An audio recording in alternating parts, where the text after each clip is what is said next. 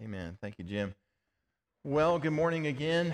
We're continuing in our series on the book of Revelation. We are 7 weeks into a 10-week series, so we're going to wrap up on Easter Sunday.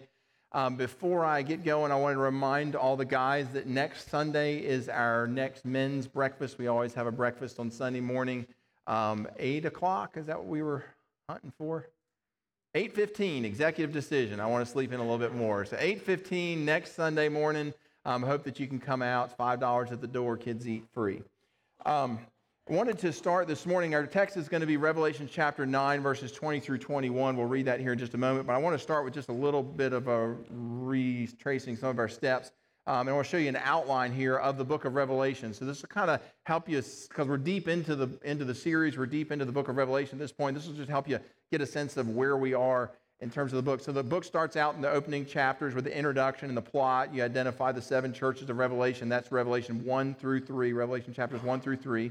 And then from there it jumps into the judgments. These judgments begin. And so the judgments begin with the scroll being identified, and the scroll's got 7 seals on it. And each time at Jesus, he takes the scroll out of the hand of God the Father, and he begins to open up the seals on this scroll. And there's 7 of these seals. And each time he opens one of them up, there's different judgment is poured out upon the earth, upon the people of Israel for the rejection of the Lord Jesus. And then we see that when he gets to the 7th seal and he breaks that open, that's what we're going to see today, there are 7 trumpets that appear. So everybody kind of thinks when he gets to the 7th seal, maybe the judgments are done. No, there's 7 more that are going to come. So he breaks the 7th seal, 7 trumpets appear. They blow into these 7 trumpets, the angels do, and each time they blow into a trumpet, more judgments appear. When they get down to the 7th trumpet, they blow into the 7th trumpet. All of a sudden, 7 bowls appear, and then those bowls are poured out. And so you can kind of see how this forms the body of the book of Revelation. So you got the introductory lines at the beginning. We've got some concluding remarks. But most of the book of Revelation deals with the pouring out of these judgments, the 7 seals, the 7 trumpets, and the 7 bowls. Today, we're going to cover the 7 trumpets, okay? Our text comes from Revelation chapter 9. If you would, I'm going to ask for you to stand to your feet for the reading of God's word. We're going to be reading verses 20 and 21, just a couple verses here. Revelation chapter 9, let's begin reading at verse 20. Here we go. The rest of mankind who were not killed by these plagues did not repent of the works of their hands, nor give up worshiping demons and idols of gold and silver and bronze and stone and wood, which cannot see or hear or walk. Nor did they repent of their murders or their sorceries or their sexual immorality or their thefts. You may be seated. All right, so that's kind of the tail end of all these trumpets being blown on. We're going to get to that in a second. What I want to do is I want to go back to the breaking of the 7th seal, which then these 7 trumpets appear. Okay, so let's start at chapter 8 and verse 1. It says, when the Lamb Jesus opened the 7th seal, so he breaks open the 7th seal, it says, there was silence in heaven for about half an hour. You say, Gordon, what does that mean? Well, it means that there was silence in heaven for about half an hour. It means that things grew quiet in heaven, and I suppose that's not something that happens all that often. And so heaven was aware, instantaneously aware, that with the breaking of the 7th seal, that something really serious, something really magnanimous was about ready to happen. So Jesus has in his hand the scroll of judgment. It has the 7 seals. He breaks the 7th seal, and then heaven grows quiet. Verse 2, then I saw the 7 angels who stand before God, and 7 trumpets were given to them. So the breaking of the 7th seal, then 7 trumpets appear, and then they're going to start blowing on these 7 trumpets. Skip down to verse 6. Now the 7 angels who had the 7 trumpets prepared to blow on those trumpets. And verse 7, here's the first of those trumpet blasts. The first angel blew his trumpet, and there followed hail and fire mixed with blood, and these were thrown upon where? Upon the earth. Now, we talked about last week, I've got a map for you here of the Fertile Crescent. We talked about how that word in the Greek is the word gain, and that word gain is translated in your New Testament as the word earth. It refers to a specific piece of the globe, a specific piece of dirt. The word gain in Greek means dirt or soil, and it's soil specifically that is good for farming. It's arable soil. And so this little green blob that you see on the map behind me designates the area in this part of the world that is good for farming. It's the gain. It's the part of that area that is good for growing crops in. And so historians today, archaeologists today, refer to this area as the Fertile Crescent because it forms a crescent moon shape, right? It forms forms a crescent moon shape across that part of the world, and so they call that the Fertile Crescent. Back in Jesus' day, they called that the Gain. So when you hear the word earth in your New Testament, not in the Old Testament, in your New Testament translations, that's the word gain that's been translated there, and it's always referring to this Fertile Crescent, to this specific piece of the whole globe.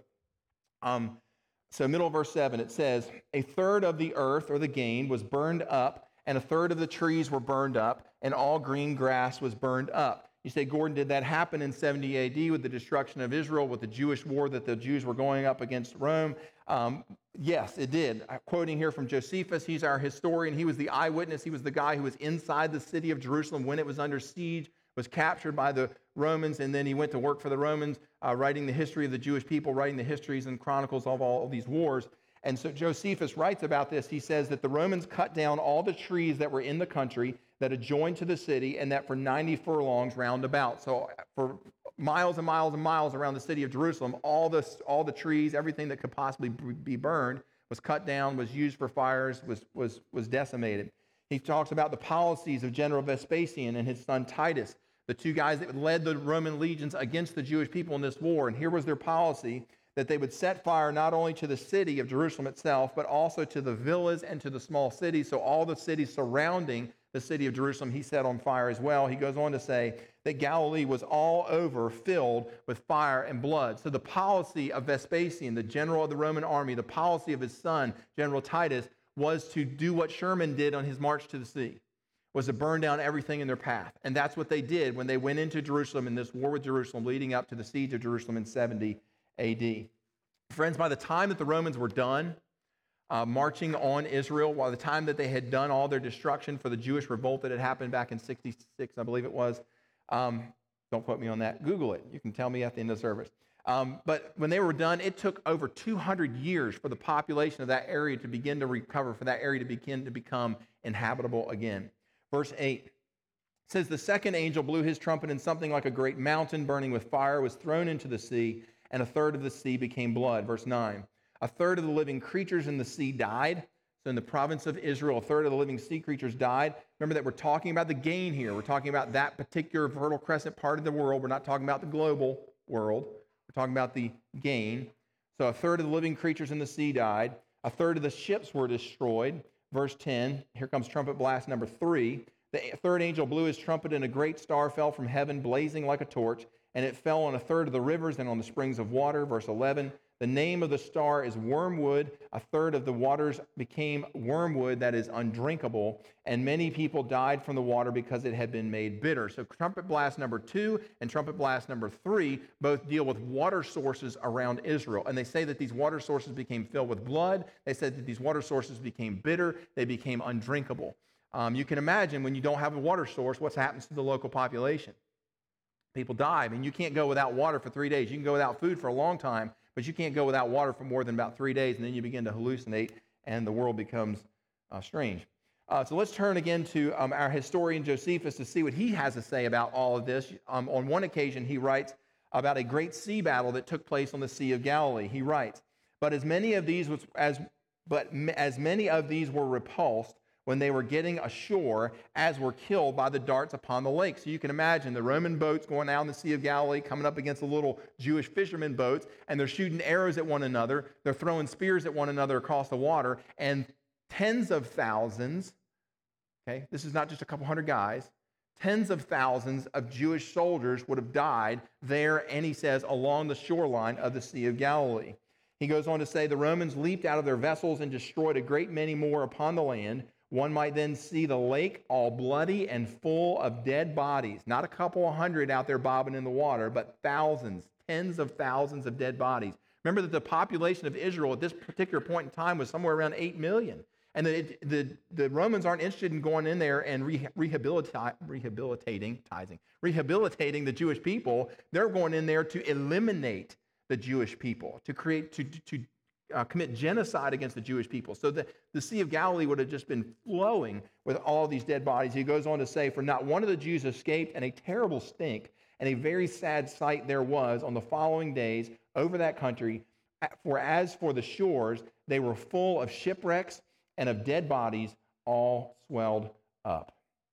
One more quote from Josephus. He says, not only was the land filled with slaughter, but also the Jordan River, he said, could not even be passed. Couldn't even get over the Jordan River, he says, for reason of the dead bodies that were in it. There was nobody taking the time out to go dig graves, even mass graves. The Romans were just slaughtering people, and they were going on their way to the next town. And everywhere they went, blood flowed. Everywhere they went, bodies lay, corpses everywhere. You can imagine the scene. And then you got bodies, he goes on to talk about Josephus, about bodies floating down the Jordan River on their way to the Dead Sea. Skip on down to verse 13. It says, then I looked and I heard an eagle crying with a loud voice as it flew directly over my head. And the eagle cried out, woe, woe, woe to those who dwell on the earth and to the blast of the other trumpets that the three angels are about ready to blow. So the eagle is anticipating. We got 3 more trumpet blasts to go here. And he calls each one of those a woe. You say, Gordon, what is a woe? Is that how you stop a horse? No, that's a W-O-A or W-H-O-A. We're talking about a W-O-E. A W-O-E is a gloom and doom greeting. It's when you hear somebody say, uh-oh. You hear somebody say, uh-oh, from the back seat, you know something bad just happened, right? Somebody's back there about ready to toss their lunch. So that's like, it's like an uh-oh is about ready to happen. And so that's what this woe is. The eagle cried out, woe, woe, woe, 3 more, to those who dwell on the gain. That's right, to those who dwell on the earth. So remember, we're talking about the specific part of the land. We're not talking about the whole globe. We're talking about the specific targeted piece of the earth. Okay, let's move forward to chapter 9. Revelation chapter 9 and verse 1. Here comes the first of the W-O-Es, which is trumpet blast number 5. Verse 1 says, and the 5th angel blew on his trumpet, verse 2. He opened the shaft of the bottomless pit, that's hell, and from the shaft rose smoke like the smoke of a great furnace, and the sun and air were darkened with the smoke from the shaft, verse 3. And then from the smoke came locusts on the earth into the gain, and they were given power like the power of scorpions. End of verse 4. They were told to harm only those who do not have the seal of God on their forehead. We had talked in earlier weeks about the seal was the Holy Spirit. It's those who are Christians. So this trumpet blast is supposed to overshoot or is supposed to leave be. So this particular plague that's coming, this particular onrush of destruction that's coming is supposed to leave be those who are believers. However, verse 5, they were allowed to torment the non-believers for 5 months, but not to kill them. That is, not kill them yet. Verse 6, and in those days, in those 5 months, people will seek death, and they will not find it. They will long to die, but death will flee from them. In April of 70 AD, got my words all tangled up. The Romans laid siege to the city of Jerusalem in April of 70 AD. That siege lasted for 5 months, all the way till the end of August, early part of September. What did the scriptures say in verse 5 about how long all of this stuff was supposed to last? 5 months. Exactly how long the siege of Jerusalem lasted. It started in April, ended the last week of August, early September.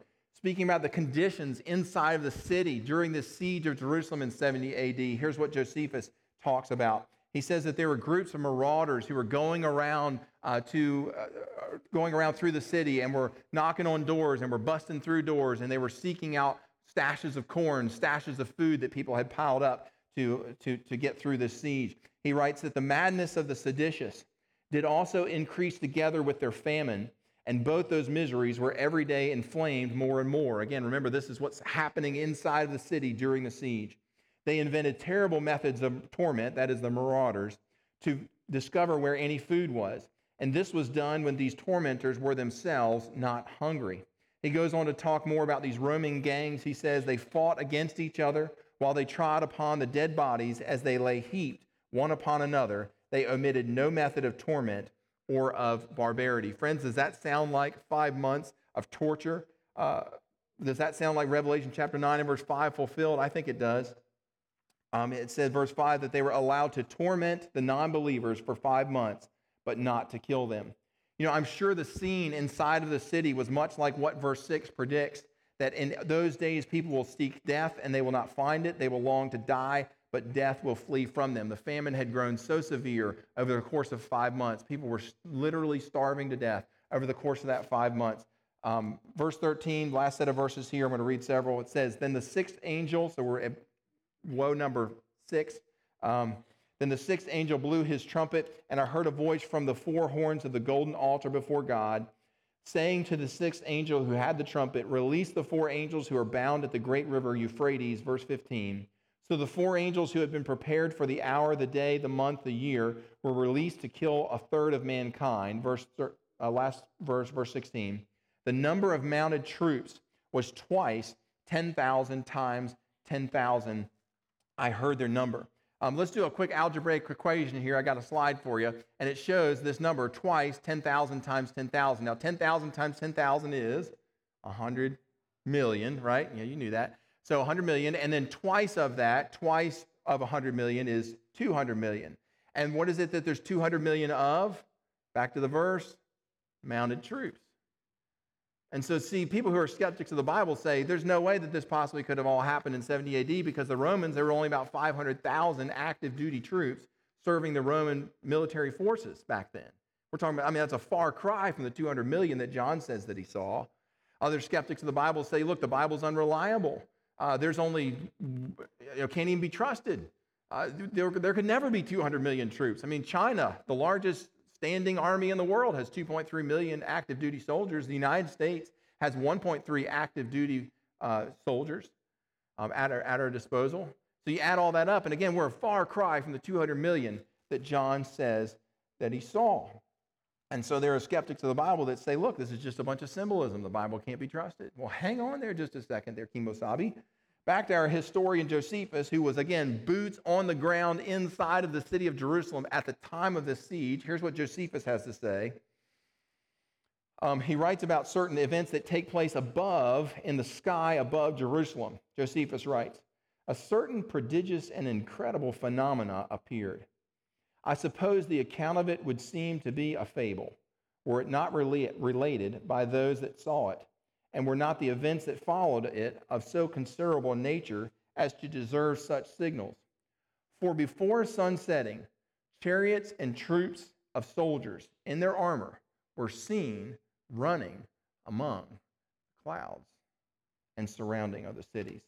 Tacitus, another historian of that era, writes, in the sky appeared a vision of armies in conflict or glittering armor. See, the people on the ground saw this. Josephus looked up into the sky and saw this. He saw mounted troops coming at one another. And Paul writes what this is about. Ephesians chapter 6 and verse 12, he says, look, we don't wrestle against flesh and blood. We don't wrestle against principalities. Instead, we wrestle against principalities, against rulers in the darkness of this world. He said we wrestle against cosmic powers over this present evil age and the spiritual forces in high places. Paul's very aware of the fact that there's an unseen reality of demonic spiritual forces, and there's an unseen reality of angels that are operating in our physical world.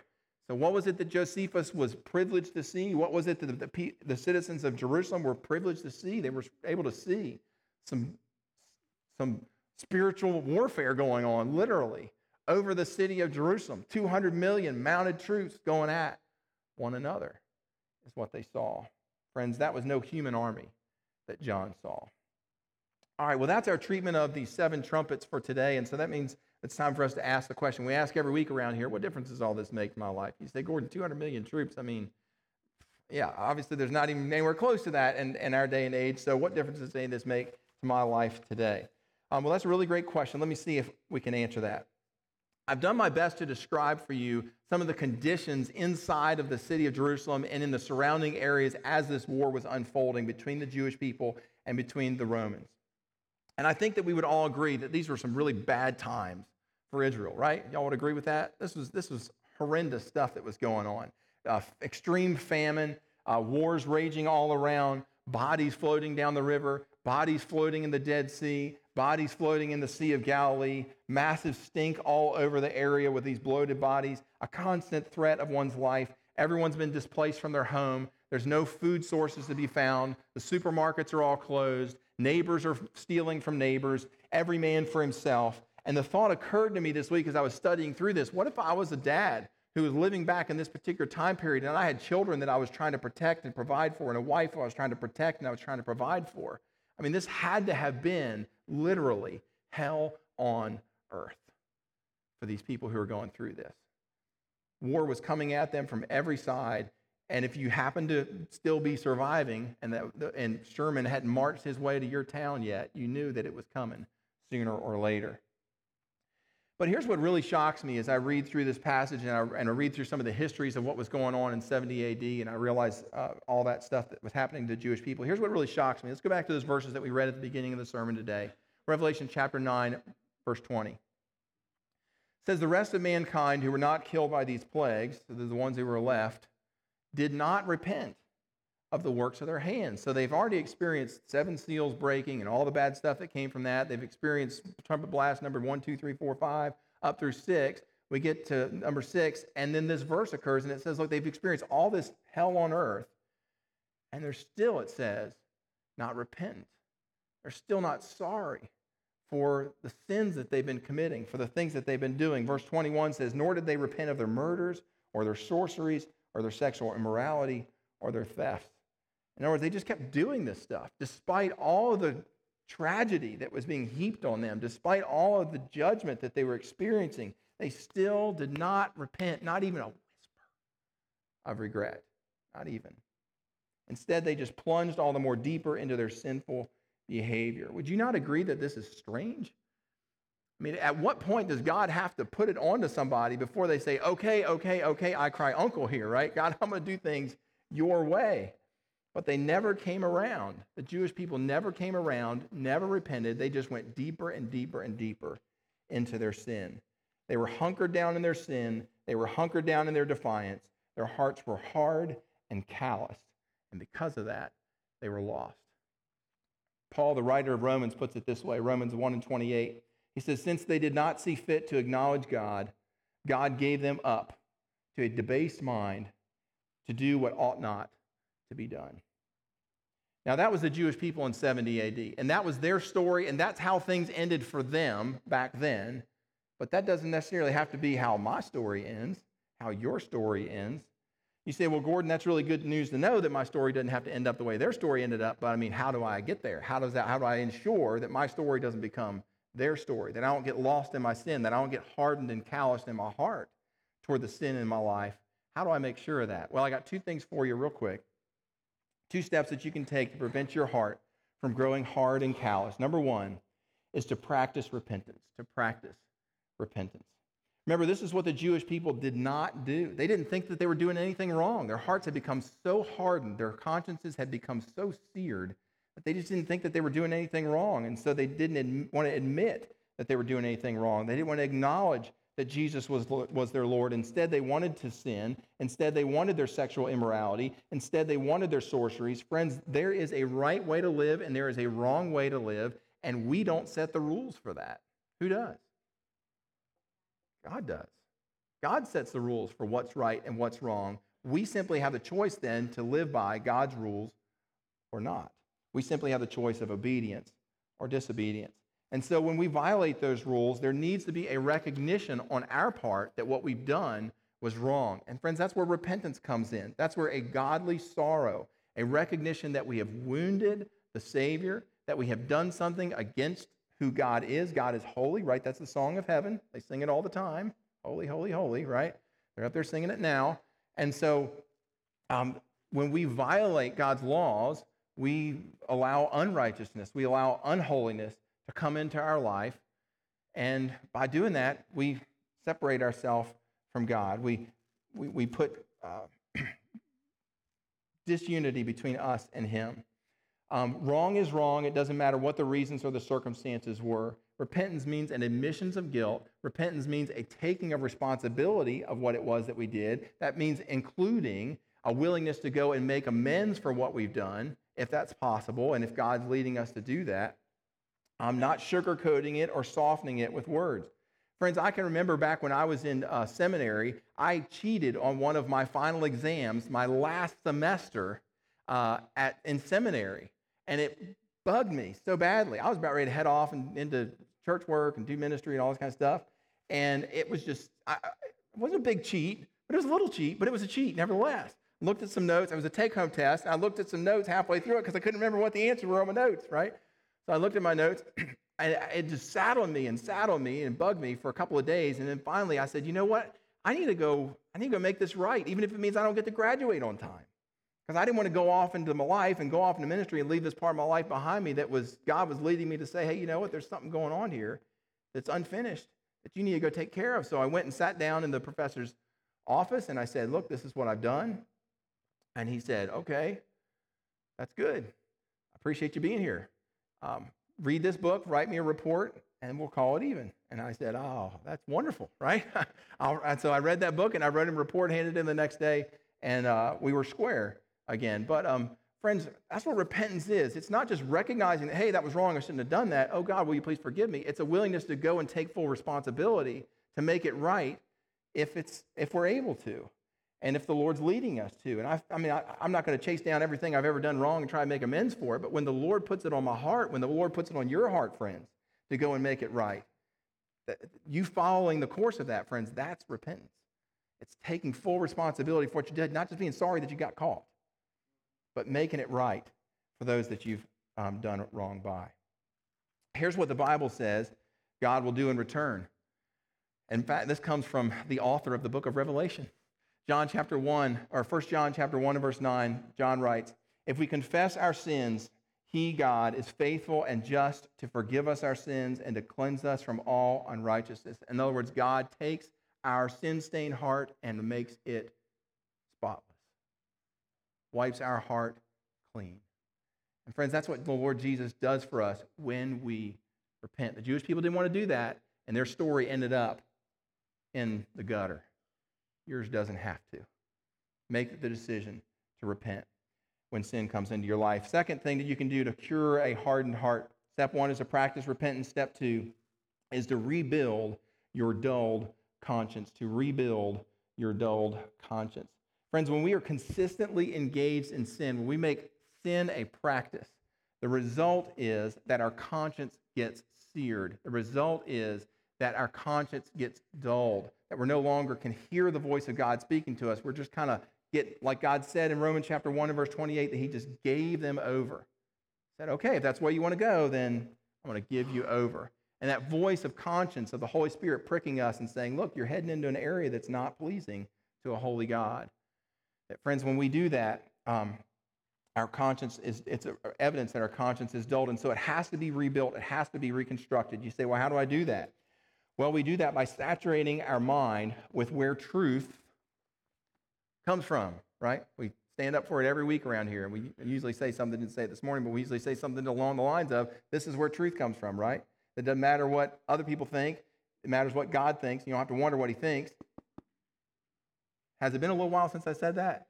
He wrote it down, right? He wrote it down. You don't have to wonder what God thinks.